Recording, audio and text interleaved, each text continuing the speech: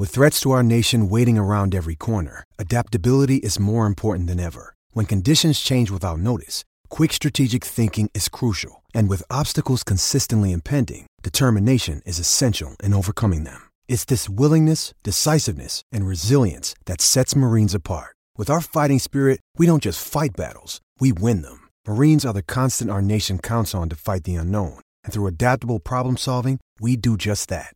Learn more at marines.com. Welcome back, everyone, to 12 Pack Radio, the best freaking Pac-12 podcast in the world, covering Pac-12 football news, Pac-12 gambling news, and the sleaziest of listener contests. This is Brian Conger, the host of Wildcat Radio, and we are in part 9 of our 12-part series, breaking down every single Pac-12 team position by position. And for those that are that return from our podcast with Dan Rubenstein of the Solid Verbal, welcome. We're glad to have you. It is, and stick with us throughout the season. We're going to continue to do Pac-12 contests, and we're breaking down every single week. We'll do previews and reviews and all that stuff. So stick around. It's going to be awesome. You can check out our website, which is wildcatradioaz.com, wildcatradioaz.com, where we have all of our Pac-12 news and podcast posted there. And you can follow the podcast at 12-Pack Radio, 12PAC Radio on Twitter. And I am joined by Mr. Rob Bowron, the guru behind the Beta Rank Advanced College Football Statistic Model. What's going on, Rob? I am excited to be on number 9 in our preview and be closing in on this because that means we're closing in on football season. Like college football starts in less than a week. That's awesome. So that means we have to do like three previews back to back to back, and that'll be fun. Well, Pac-12 football doesn't start for another 2 weeks, so we can sneak them in. Do you know what the first game is? Usually it's in like China or the moon or some like ridiculous place. This year there's some mid-major is not the right term, group of 5 teams that are kicking off early. I think the second game is Wyoming, New Mexico State. And I don't think it's anywhere exotic. I think it's in like Laramie, Laramie, Wyoming. I mean, it's the highest college football stadium in the country. Well, if you're from New York City, Laramie is very exotic. It's a whole different world out there. But apparently, it's Duquesne versus UMass. So there's that. Barn burner. Prairie View versus Rice. Hawaii is playing at Colorado State, and I was wrong, actually. Wyoming is playing at New Mexico State in lovely Las Cruces, New Mexico. Oh, my. And their stadium, if you've ever driven by it, looks like a very large high school football stadium. That's great. And they've been like, I mean, good is relative, but for New Mexico State, they've had some interesting years where they've won like 8 or 9 games, which is certainly more than Arizona's won on a number of occasions. They're like a fun, and their coach, I think, is a pretty well respected guy that seems to be sort of just committed to, trying to make this work. Well, New Mexico State is a wonderful, beautiful school and a wonderful, beautiful place. But we are talking Stanford, and I'm excited about Stanford. There's so many intriguing teams in the Pac-12 this year, and Stanford being one of them. It seems like they found a quarterback. It seems like they've lost their defense, which is the exact opposite of any Stanford team for the last, 15 years. So it'll be really interesting to dig into this team and see what they have. And so, Rob, just to explain to everybody, Rob has put together an advanced college football statistical model called Beta Rank, and it's on our website, Wildcat Radio AZ. It's an excellent alternative to Bill Connolly's S&P because I think we add a little bit more as if I was part of this. Michael Jordan and I both combined for 100 points today. But I think, Rob, you add a little bit more complexity to what we kind of look at when we're looking at these games. So tell us a little bit about Stanford on the offensive side, because it was just really interesting. Obviously, Bryce Love was such a monster, and we'll start with him after we talk about the quarterback position. But what was this offense last year? So this offense was very, very good. They ranked out number 19 in the country last season. They were good at play efficiency. So play efficiency is where we grade out their ability to put up in average yards per play, controlling for, opponent, where they are on the field, whether it's garbage time or not. They were good at drive efficiency, so good play calling. They were able to put together long drives, ranking 19th. But Bryce Love gives you a very explosive offensive weapon, so they rank 13th in explosiveness. They could beat you with both long drives and explosive plays, which makes them a very dangerous offense. They did go 3 and out a little lot more often than you'd like, so they ranked 58th in negative drives. So if there's something that you could maybe say they could clean up coming into this year is, making sure to stay on the field, because when they did stay on the field, they tended to put up points. But as you alluded to, very, very heavy rushing team. They were 13th in effective rush, 57th in effective pass. So even though Costello did play better than some of the quarterback play that they've had in recent years, they definitely need to, if they want to be an elite offense, which is what they project to be this year, they really need to clean that up and become a better passing team that can take some of the pressure off of Love.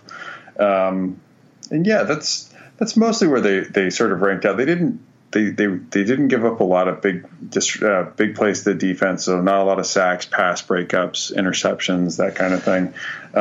Didn't turn the ball over a lot. Very solid, well put together offense for Stanford.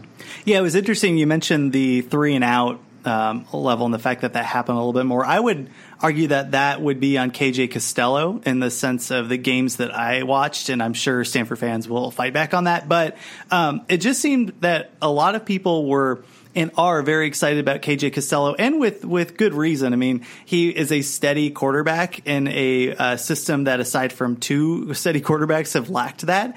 And it looks like David Shaw finally found his guy. With that said, there were a number of drives, and the San Diego State game comes to mind immediately, where he just wasn't there. Like, you could just tell that he wasn't making all of his reads, and he was stalling the offense at some point. And Bryce Love is such a monster, but he can't do it all by himself when they're stacking the box. So it'll be interesting to see if KJ Costello can really improve on a solid first year, a 59% completion rate. He threw for 1,300 yards, 14 touchdowns, 4 interceptions, and that's fine. But it just seems that some of these pieces I've seen that are covering the Pac-12 are making KJ Costello to seem probably a little bit, they're putting more expectations on him than I would think are warranted. Do you share that opinion, Rob? What do you think about KJ Costello?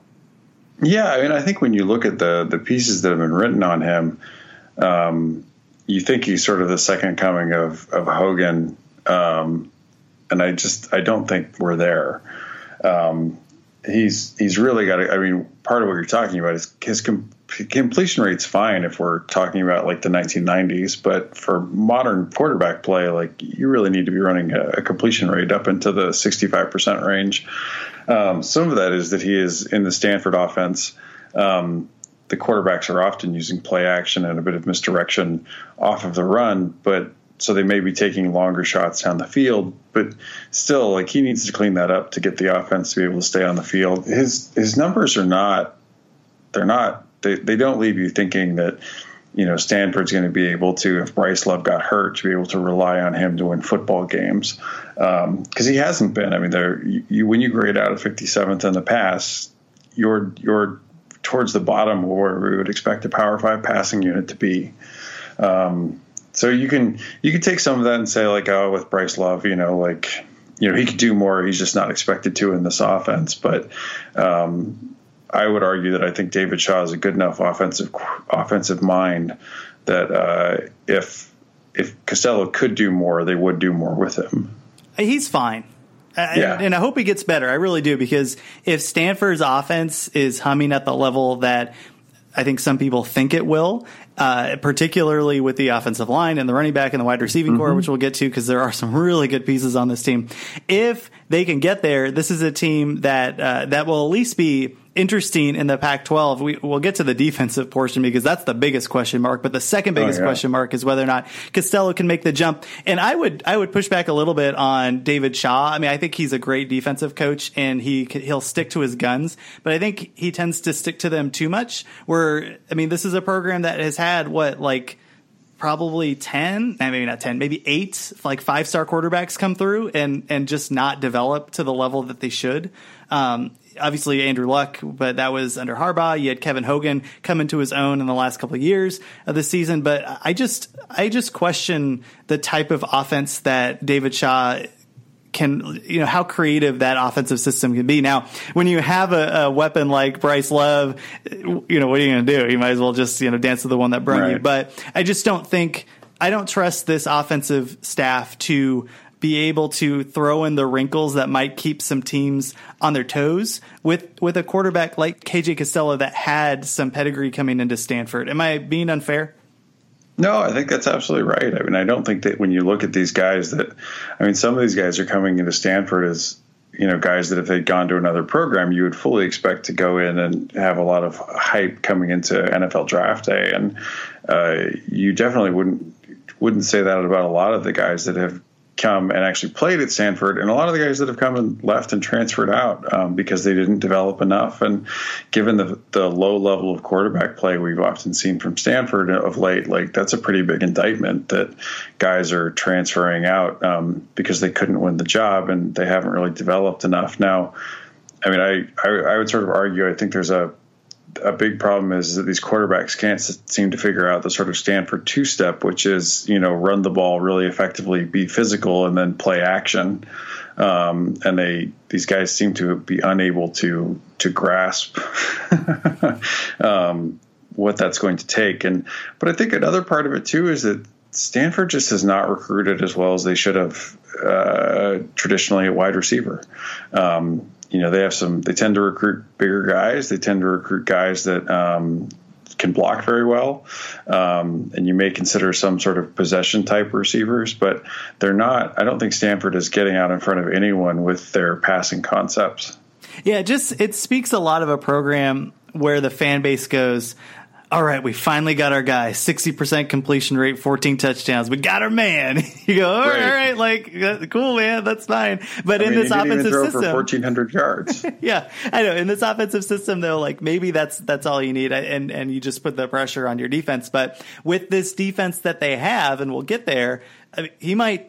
I would argue that Costello is going to need to show a little bit more, but he is backed up by the most electrifying. I mean, we say that Khalil Tate's the most electrifying man in sports entertainment, and he probably is. But if there's his road dog to badass Billy Gunn has to be Mr. Bryce Love. What do we have here in this running attack for Stanford? I mean, he's simply the best back in the country. I mean, he's power, moves, speed. I mean, Love is just a machine.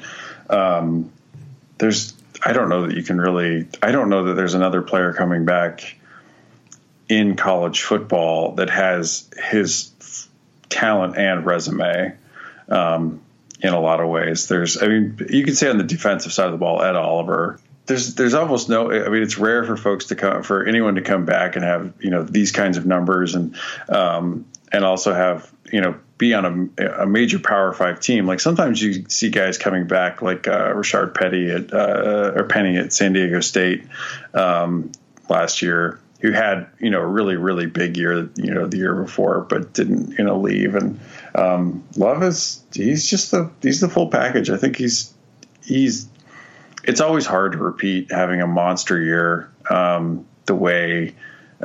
Just because there's always tends to be a little bit of regression. There was some luck involved in being great, but I think he could have another huge year if he doesn't get injured. Before we get even further into Bryce Love, let's talk about those numbers here. So, because it's just incredible. This guy is so incredibly electrifying. Like anytime he touches the ball, I'm at the seat of at the front of my seat because he can rip off a 20-yard run at any time. Last year, 263 carries, 2,100 yards, 8 yards a carry, and 19 touchdowns. Like this guy is a total freaking boss. And I want to, as you had talked about the production levels going down, and I do want to speak to that because it could certainly happen this time. With that said, historically, let's take a look at this. There have been 30 times in college football when a player has run for more than 2,000 yards. 30 times ever.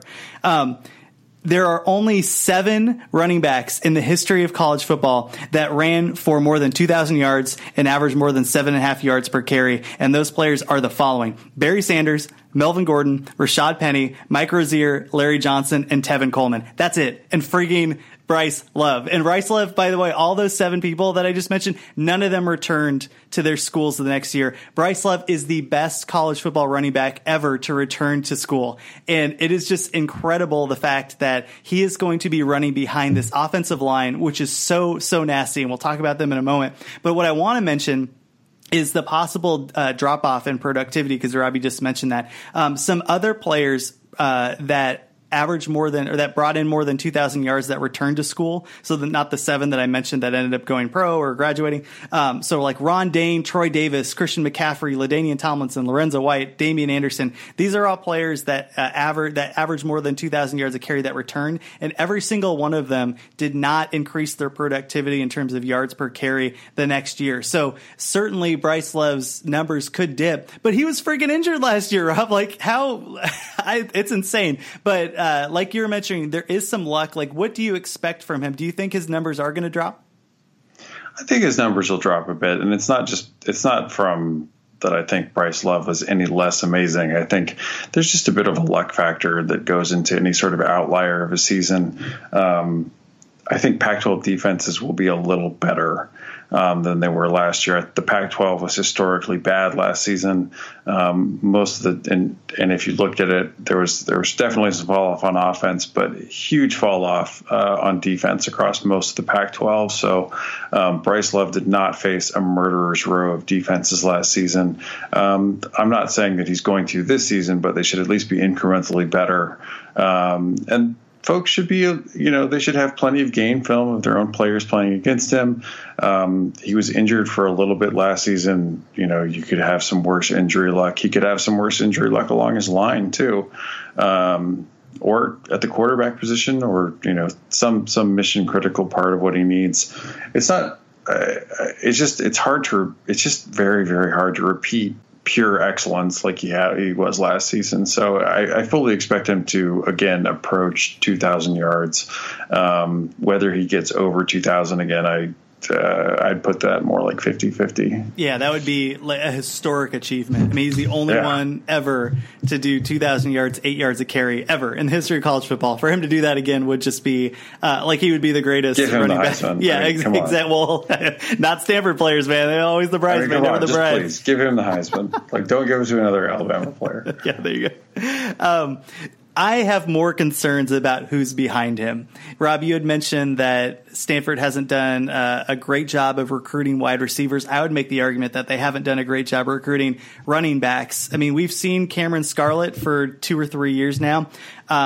Averaged 4 yards a carry. Now that productivity did go up. I think he averaged like 3 yards a carry the previous year, but I just don't think he can be the guy. And this guy Trevor Spites, who's behind him, Spites, like I don't know. Like if Bryce Love gets injured, it doesn't seem like they have a legitimate number 2. Do you share that opinion? Yeah, I think that what they have behind him is serviceable. I don't think that what they have behind him could be your bell cow running back that gets you through, potentially gets you to Santa Clara to play in the Pac-12 championship game again. I don't think you can, if you're Stanford, rely on Scarlett or Spites to get you past Washington with KJ Costello.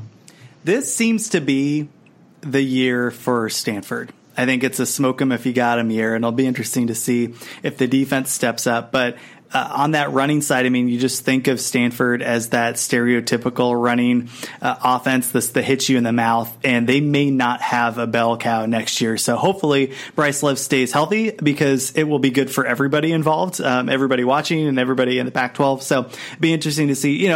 We look at the wide receiving core, and it's a stereotypical like wide receiving core for Stanford. JJ Arcega-Whiteside, 6'3", 221 pounds. Trenton Irvin, 6'2", 200 pounds. Caden Smith, obviously, is a tight end, but 6'5", 253 pounds. Like everybody on Donald Stewart, 6'4", 194 pounds. These are all Osiris St. Brown, 6'2", 184 pounds. Just giant people that can block and have good hands, and usually can run good routes. It's just like, can they actually get the ball to them? It's funny, because if Costello gets there, he's got some really good weapons to work with, but they're not really the stereotypical like wide receivers that you would think of in like a high powered offense. They're just more, but I don't know. What do you think about this wide receiving core? They look like the Stanford receiving core we've had just about every year, right? I mean, they're just not. They don't have the kind of speed that you'd like to see to be able to, put additional pressure on defenses. And I don't think that I don't think that they've been able to really connect with and sort of do the kind of intermediate routes that they really need to be able to run, to be able to keep the ball moving, get first downs. I mean, stuff that a lot of teams, spread teams, do very well these days, which is not in any way what Stanford does, mind you. They do not. But I think they do need to figure out ways to put more on this passing offense. And they, the model really likes this offense. It likes how much production they have returning, so much on the offensive line, which we'll get to in a second. You look down these wide receivers and tight ends, senior, junior, that speaks well. They should understand the offense inside and out at this point.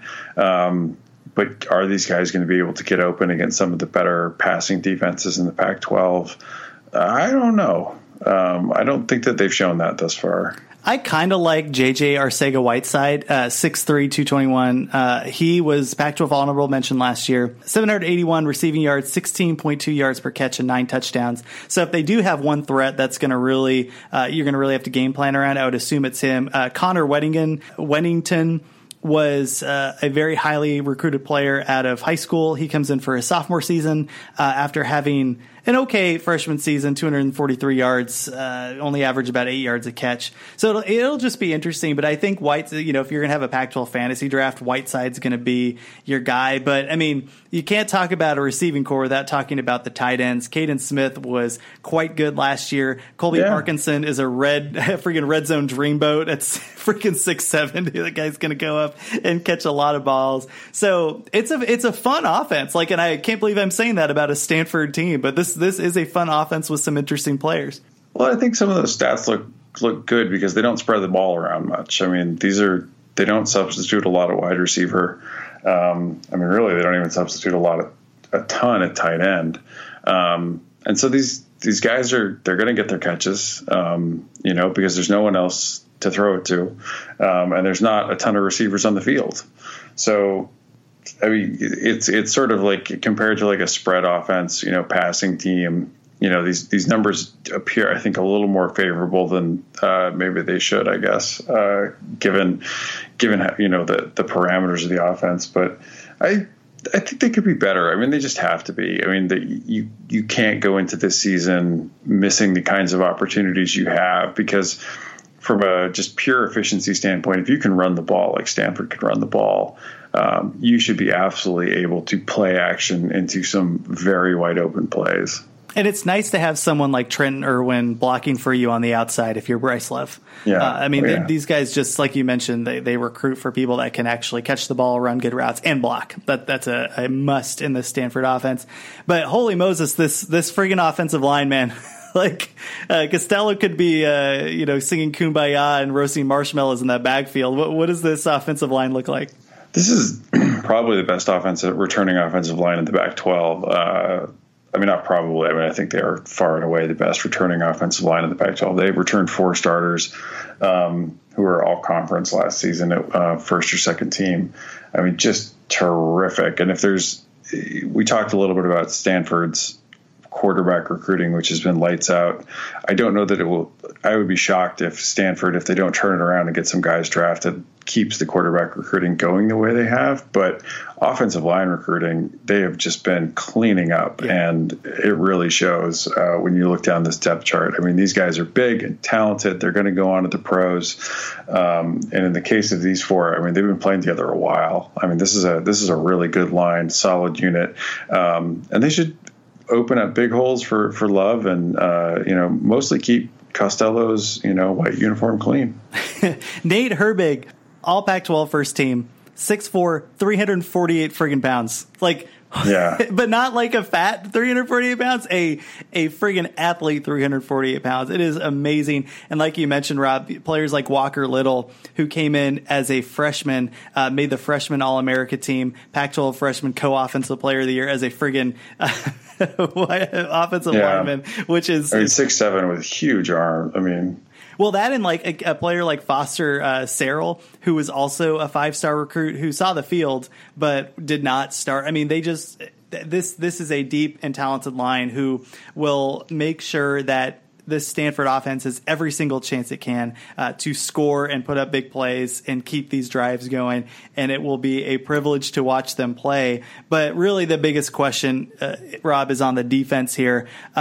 this was a team that did not live up to expectations, particularly in the secondary where I thought they were going to be awesome. And even the front seven, you have that party in the backfield meme that everybody kind of remembers about Stanford. What happened and what did the numbers tell about this defense? Because the name on the front of the jersey didn't really reflect the productivity of the players that were wearing said jersey. No, this was the worst Stanford defense in a long time. They graded out at 73rd in the model. They were 88th in drive efficiency, so they could give up some long drives, which is never a good sign. They were 110th in play efficiency, so you could put up some good yards per against them. They were reasonably good, not great on explosiveness, ranking out 44th. So they tended not to give up as many big plays as maybe you'd expect given their overall ranking. But they ranked 69th in negative drives, so they also didn't cause as many 3-and-outs as really you need to get off the field. They were 57th against the run. They were 84th against the pass, 99th on third down, not really ranking 60th, not really causing nearly enough disruptive plays as you need to cause as a defense. And really they have almost no excuse for it because the Stanford offense was so good that they actually ranked number 1 in field position, average field position. The Stanford defense was very bad. They weren't good at getting to the quarterback. The defensive line fall off was really pronounced. But, I mean, they were on a 3-4, so it's not as if their linebackers, if you look at their linebacker stats, weren't as what you would necessarily be hoping for either. And I guess what really troubles you is like the offense returns a ton of production, and offense is actually more related to returning production than defense is. The defense is actually a little more highly correlated with recruiting. But the offense for Stanford projects to be number 6 next year. This Stanford defense, as bad as they were last year, ranking 73rd, they lose a ton. I mean, they don't have much coming back on the defensive line, really, in particular.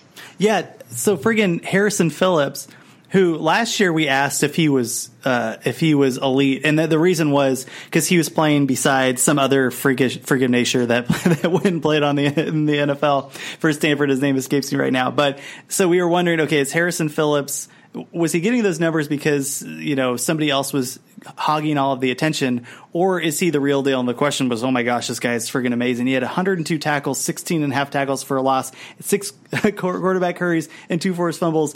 And he was 6'4", 295 pounds. Like, that is unheard of. He is making a ton of money now in the NFL. He's gone.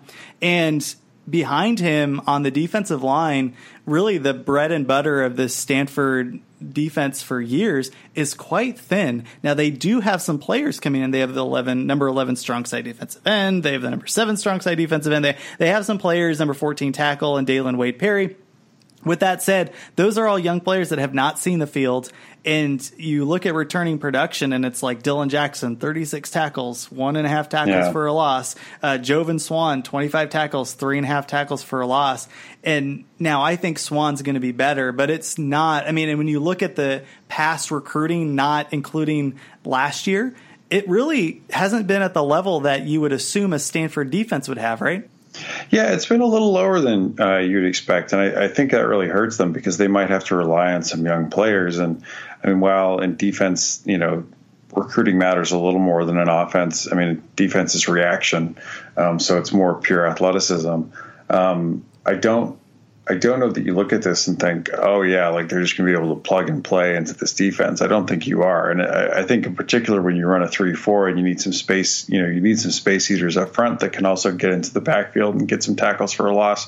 It really does help you to have experience along the defensive line, even more so than in your linebackers who you can sort of like get ahead of steam.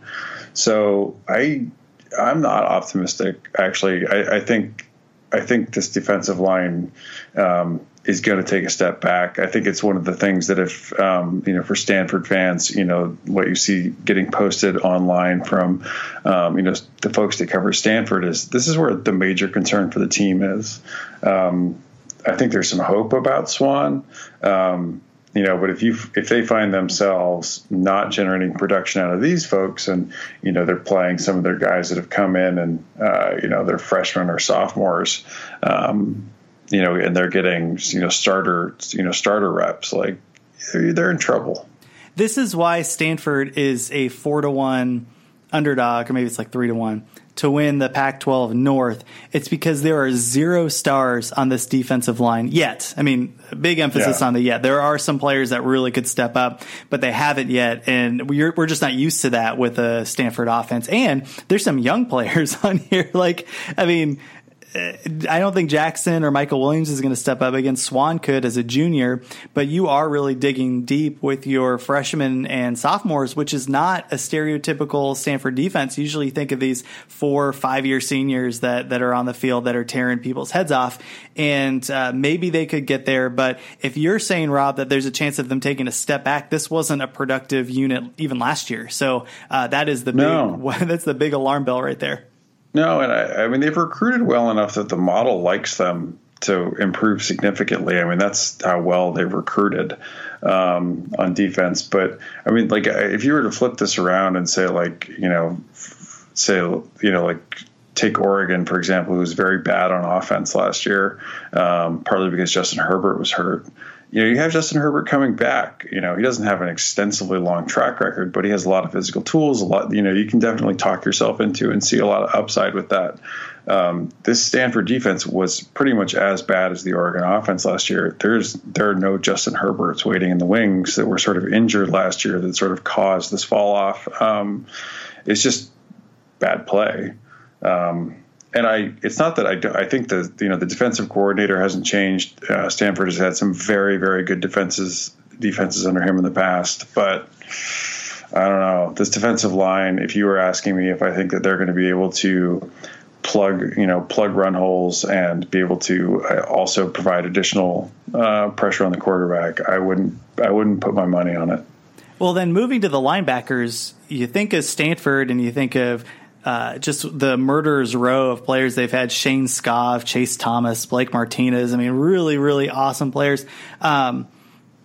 There might be one here in this linebacking core. I think that it could be a strength. You certainly have some experience and some players coming back from injury. It's kind of funny. It's like they lose 2, but they bring 2 back. So it's almost as if they didn't lose any starters just because of injuries last year. But I would assume that you can argue, if you're a Stanford fan, that this is the bright spot of the defense. What do you see in this linebacking core here? You see just an immense amount of experience, right? I mean, senior. I mean, junior, and all with like 25 to 100 tackles. I mean, so like seniors with experience, right. But none of them with that many tackles for a loss, right? Yeah, that's true. Not a lot of QB sacks, just that's what you're sort of, missing in this. And, a 3-4, you got one of your linebackers, on passing downs is going to be rushing the quarterback in a lot of cases. And you need to see these guys getting into the backfield and making more noise than these guys have made in the past. So, I mean, it's when you see a linebacker running up like Okereke, I probably just massacred that. I think it's Okereke. Mm-hmm. Oh, man. Got him. I'm probably wrong, too. It'll be good. I'm pronouncing this-y differently than that-y. Anyway, so this is why they have accent marks in French. I think that those 96 tackles, you start to look at it starts to look a little bit like Arizona's defense last year, where like your linebackers are racking up all these tackles, but where were they? Not a lot of those tackles were in the backfield. A lot of those tackles were, past the line of scrimmage for Stanford.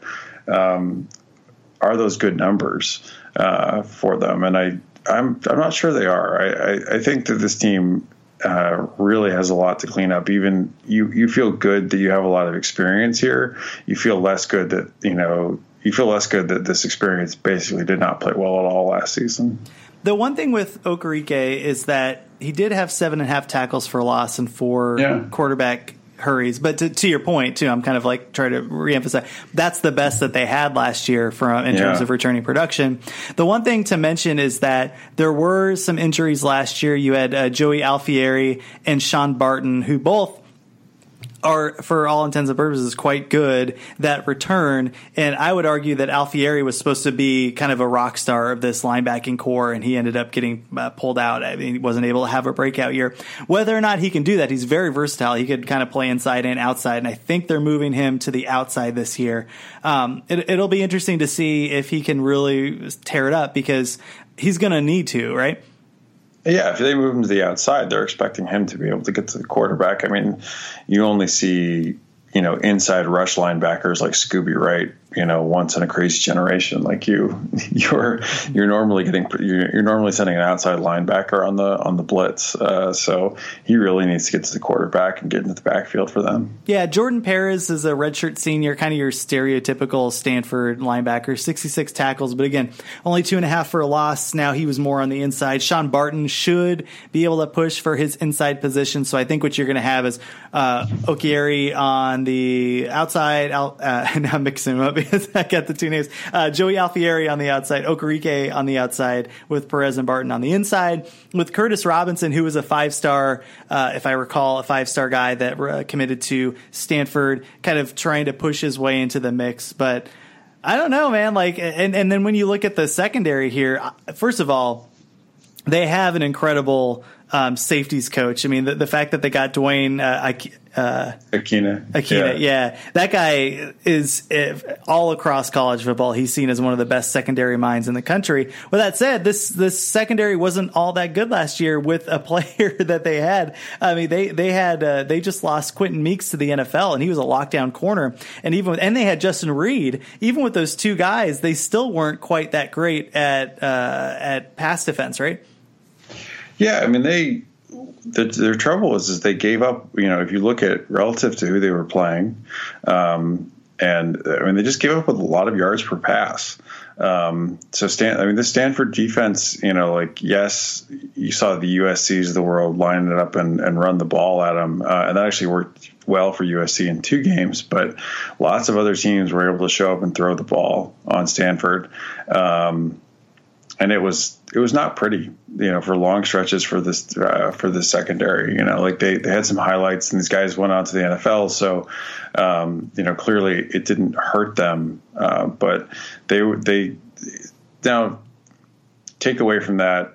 I think if I was going to put blame last year, it was mostly on they just didn't get to the quarterback nearly enough. I mean, other than Phillips, what did they really have as far as a rush went? They didn't have one. So these guys were often asked to cover for longer than they should have been. That's very fair. And just to be fair to the secondary as well, the Cardinal had to play Sam Darnold twice, Josh Rosen, Luke Falk, Jake Browning, and a mature and refined Kenneth Hill. So, I mean, there was some good play. Now, I know the model takes them into consideration, the strength of schedule. Yeah, you are getting graded basically always on, against who you actually played. So the model did take that into, you could argue that maybe the model didn't grade because of injury. Rosen was out a little bit last year, so maybe UCLA's offense was actually a little better but Stanford, I believe, also got Braxton Burmeister. So yeah. I was going to make a joke about him being one of the best quarterbacks. Yeah. Now, when we look at the cornerbacks here, I would assume that Elijah Holder, 6'2", 184, is going to be the bell cow corner, the top guy. I am uncertain if Alameen Murphy is going to be able to step up. He kind of played some time at the nickel and has worked his way up as a starter, but it looks like Holder could be that next Stanford corner that you're going to see in the NFL. It'll be interesting to see what happens at the safety position, because normally they bring in really solid. That one I'm a little bit less worried about, because they usually bring in the athletes to step in. And I would argue that it's usually easier to play safety than it is corner, because corner, you got to actually face the guys mano a mano, whereas secondary, you have to have good instincts, and there's a certain skill set to that too. But it seems like in college football, it is harder to get those lockdown corners. So I'm not as worried about the safety position. Frank Buncombe should be fine. Ben Edwards should be fine. They both averaged about 40 tackles last year. They didn't have a lot of the havoc, inducing numbers, but they were also not asked to. I think that was more put on the guy that Justin Reed is the 99 tackles, 5 pass deflected. Like he was awesome. Yeah. 5 interceptions, 6 pass deflection. But I don't know. Like, it'll be interesting to see. They got this kid named Paulson Adebo, who is a number 14 corner in the 2018 class, who should be interesting to watch. But it just doesn't seem like, I think this will be an improved unit, but that all depends, like you mentioned, on the pass rush. So where did the model like specifically talk about where the different position, is there a pass defense model prediction, or is it just defense in general? Just defense, and I mean, I wish I could get to that level of specificity on trying to guess based on, but we don't. I don't have that broken down of production numbers returning for it. So someday in the future, where is the projected defense this year? Though, is it? I think it's 30, it's right? 30, and that's a big. I mean, that's a big jump. That's like we hired a new defensive coordinator, and he's brilliant at X's and O's type jump. Most of that, if you look at it, is, I mean, they do get credit. They have a lot of returning production. I mean, you see a lot of seniors here. They don't, and they've recruited very well recently.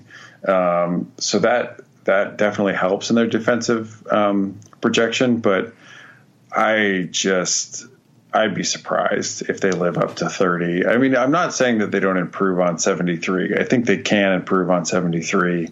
But I think that the argument that you end up making is an argument that I always find I'm very cautious with, is, sort of an addition by subtraction on defensive line. And, I don't know that I look at those guys and see that for this team this season. So I don't know that they reach 30. I think maybe if you split the difference, I'd be comfortable saying that. So this defense may end up somewhere in the 50s, which their offense projects to be number 6. So that would be very good for Stanford. The trouble is that that puts you in range where if Oregon outperforms expectations, you could get easily passed as the second best team in the North. Well, if Stanford gets to 30 on defense, I think they win the Pac-12 North, at least. I would assume the South, too, because the North is significantly better than the South this year. I mean, Washington still projects better than them, even if they hit their projection. I mean, I'd be surprised. Yeah, for me, like, even if their quarterback doesn't make the jump on Stanford, and Bryce Love and that offensive line just do the regular Stanford thing and their defense is at 30, like, I would trust that defense if it's at that point in some of these bigger games against better teams, because the offensive line can at least get them a couple points. So if the defense can hold these teams to 17, to 21 points or whatever, that gives Stanford an opportunity to win big games, and they need to this year. They play Utah, Notre Dame, Oregon, USC, and there's one other team, Washington. They play all of those this year. And that's why the model has them at, their expected wins is 8.7, so roundabouts 9. And the reason is because they play Notre Dame, Oregon, Utah, Washington, and USC. Well, I will find out about this defense early. I mean, they're going to get USC could still be figuring it out in week 2, who their quarterback is, but their offense projects to be better. I mean, USC played well under their talent level last season, so and they get Oregon the week after, and Oregon projects to be significantly better. And, we'll see if they can live up to it. But, Notre Dame, Winbush is back. So we should know by the end of September whether the Stanford defense is actually going to live up to their projection. Right on. So your personal opinion, playing NCAA football 2018, what grades would you give the offense and the defense?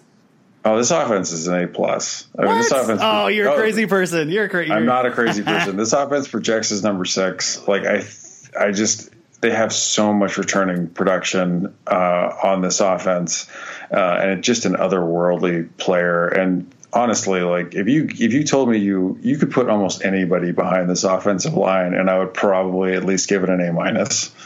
I mean, it is amazing. To your point, it's amazing that they have. I thought you were going to say, if you could name one player to put behind this offensive line, you would put Bryce Love. And that's probably the right answer. It's like any player in the NCAA this year, Bryce Love is the guy to have behind this offensive line. So that's a fair point. Right. I mean, I'm a huge believer in Stanford is screwed a lot of. I mean, they cannot seem to develop quarterbacks consistently, but holy moly, like your offensive line is your bread and butter. I mean, it's something that seemed to have forgotten on the defensive side of the ball, that their defensive line needs to be developed and recruited well.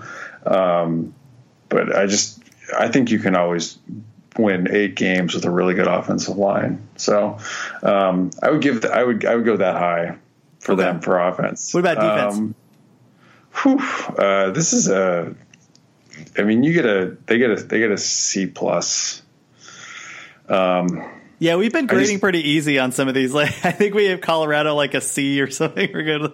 Yeah, that defense sucked last year. I mean, but this defense was as bad as Colorado's last season. I mean, it wasn't in Arizona or UCLA or Oregon State range, but I mean, this is a very bad defense last season. So, Colorado. I try to think. I think Colorado projected somewhere at least in the.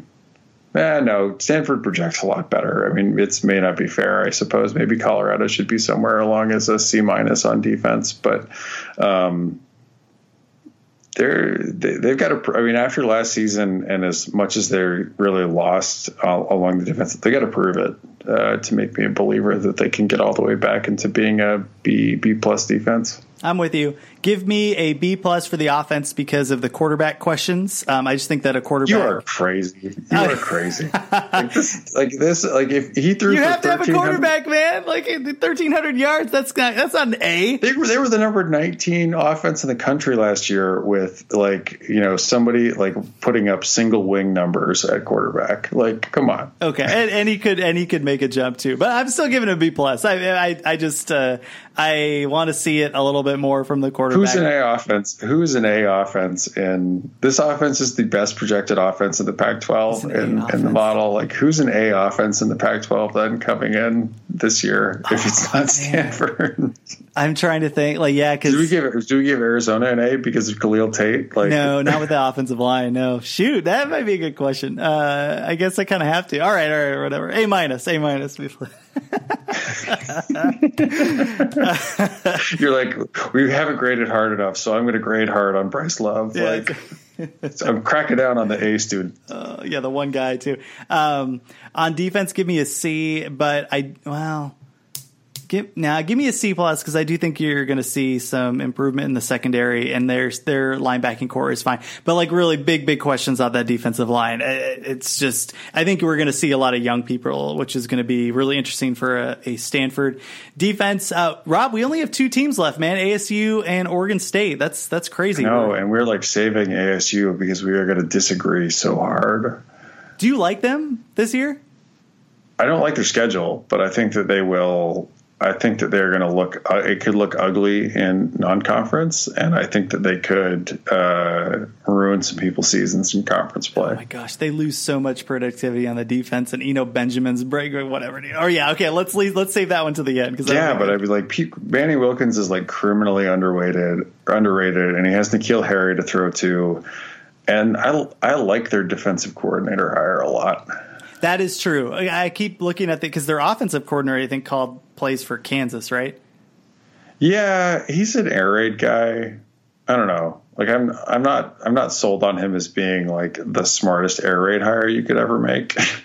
But I think if you told me that I could run the air raid and have Manny Wilkins throwing to N'Keal Harry in it, I would probably take that.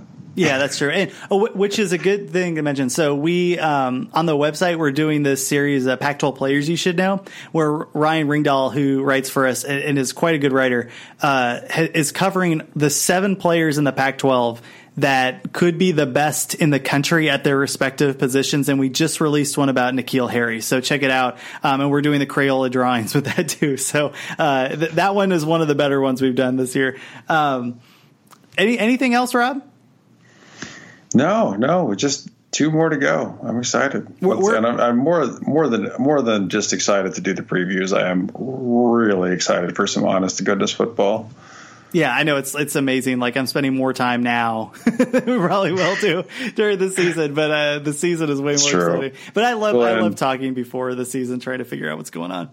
I'm like 2 weeks away from people like subtweeting me about how stupid my math is and how much I hate their team. And I designed an entire model just to tell them their team sucked. So well, the Utah hype machine is in full force right now. And have they looked at their schedule? That's the thing, right? Like, I think Utah is a really good team this year. I think they're going to be significantly better. They might have the same record. Well, no, I think last year they did really poorly, but they could get to 8 wins but the schedule is so crazy. I'm just looking at they're playing, all the teams they're playing are better than them. Like, even though they've improved, that doesn't oftentimes lead to a 10-win season like some people think. But well, here's the problem: is everybody's sort of like penciling in that they win all the toss-up games, which like some team will in the Pac-12. Like some middling team will win most of their toss-up games. Like that'll happen, but.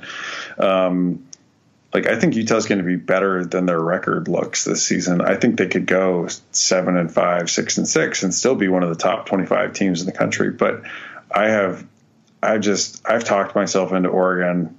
I genuinely believe Oregon's going to be like knocking on Washington and Stanford's door this season. And everybody that plays Oregon in the South, which I think is everyone except. Is it Colorado? I think it's Colorado and USC don't play them this year. Like you could just be looking at a loss right there. Like that's, I think Oregon's going to be that good. And I think ASU could sneak up on some people, and Arizona certainly could too. So it's not that I don't like. I think Utah is fine. I just like a year that they have Stanford and Washington and Oregon on their schedule from the Pac-12 North. Like that's just not your year. Like your year is when those, you at least roll 2 of those off and 2 of them go play USC, Well, and their trench play is going to have to prove it. Like last year. So every year we write this 130-page magazine previewing the Pac-12. And last year, they didn't have the names at they had Lotulelei, of course, and they had the other guy there too, who was excellent. But their offensive line, like we wrote a whole paragraph on basically they are kind of like Apple, where it's like you don't have to describe the players on their offensive line. It just works. Like that was kind of like what Steve Jobs would say about them. And we had trusted USC for that long. Last year, their offensive line was kind of a mess. Some of it was on the quarterback play, but a lot of it was on the offensive line. And they're going to have to prove it this year. And they lose 2 ginormous guys on the defensive line. And I just don't know where that defensive line is going to be. So in a year where they play all this huge talent in terms of a really tough schedule, and they have questions in the most important trenches that you're going to have, it'll be just really interesting to see what happens. Well, it'll be fun because normally Utah fans don't like advanced stats because of coaching and special teams, and I think it's actually mostly coaching. They just tend to outperform, I don't know, in wins and losses, what advanced stats often says about the team. But I think I said it when we did the Utah preview. I mean, this could be the year that it's the opposite. I think Utah, because of the schedule, could have a very tough record. And the advanced stats could be saying, no, this is one of the best, top 30 teams in college football. Yeah, and shout out to our friends at the Utah Man podcast, who does excellent work. Those guys are great. And I was listening to their podcast today on the way back from California. It was very, very good. So check them out. And I'm assuming like probably a third of because the Utah fan base is so good, a third of our fans are probably Utah fans. So we're excited to see how that team performs. I want them to be good. I don't want them to be as good as Arizona, but I still want them to be very good because I really do like Utah. I think it's a good team, and they've built up a big program. But that is neither here nor there. Rob, thanks for coming on, and we will get you Oregon State next, and we're going to end with Arizona State. Thanks for listening, everyone. Thanks.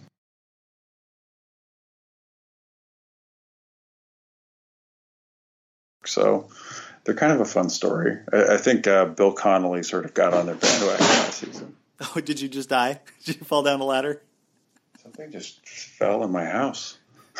Well, you want to check? Yeah, that? Hold on 1 second.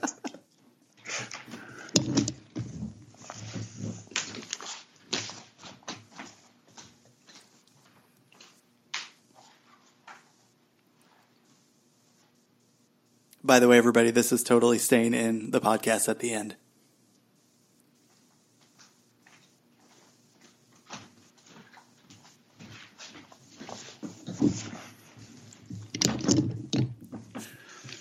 Okay, no worries. Just a bag full of swimming clothes left on the stairs. Oh, okay. It wasn't like Santa. Yes, it was. Yeah, I'm early this year. Surprise. All right. Well, give me like 3 seconds. So there's a pause here.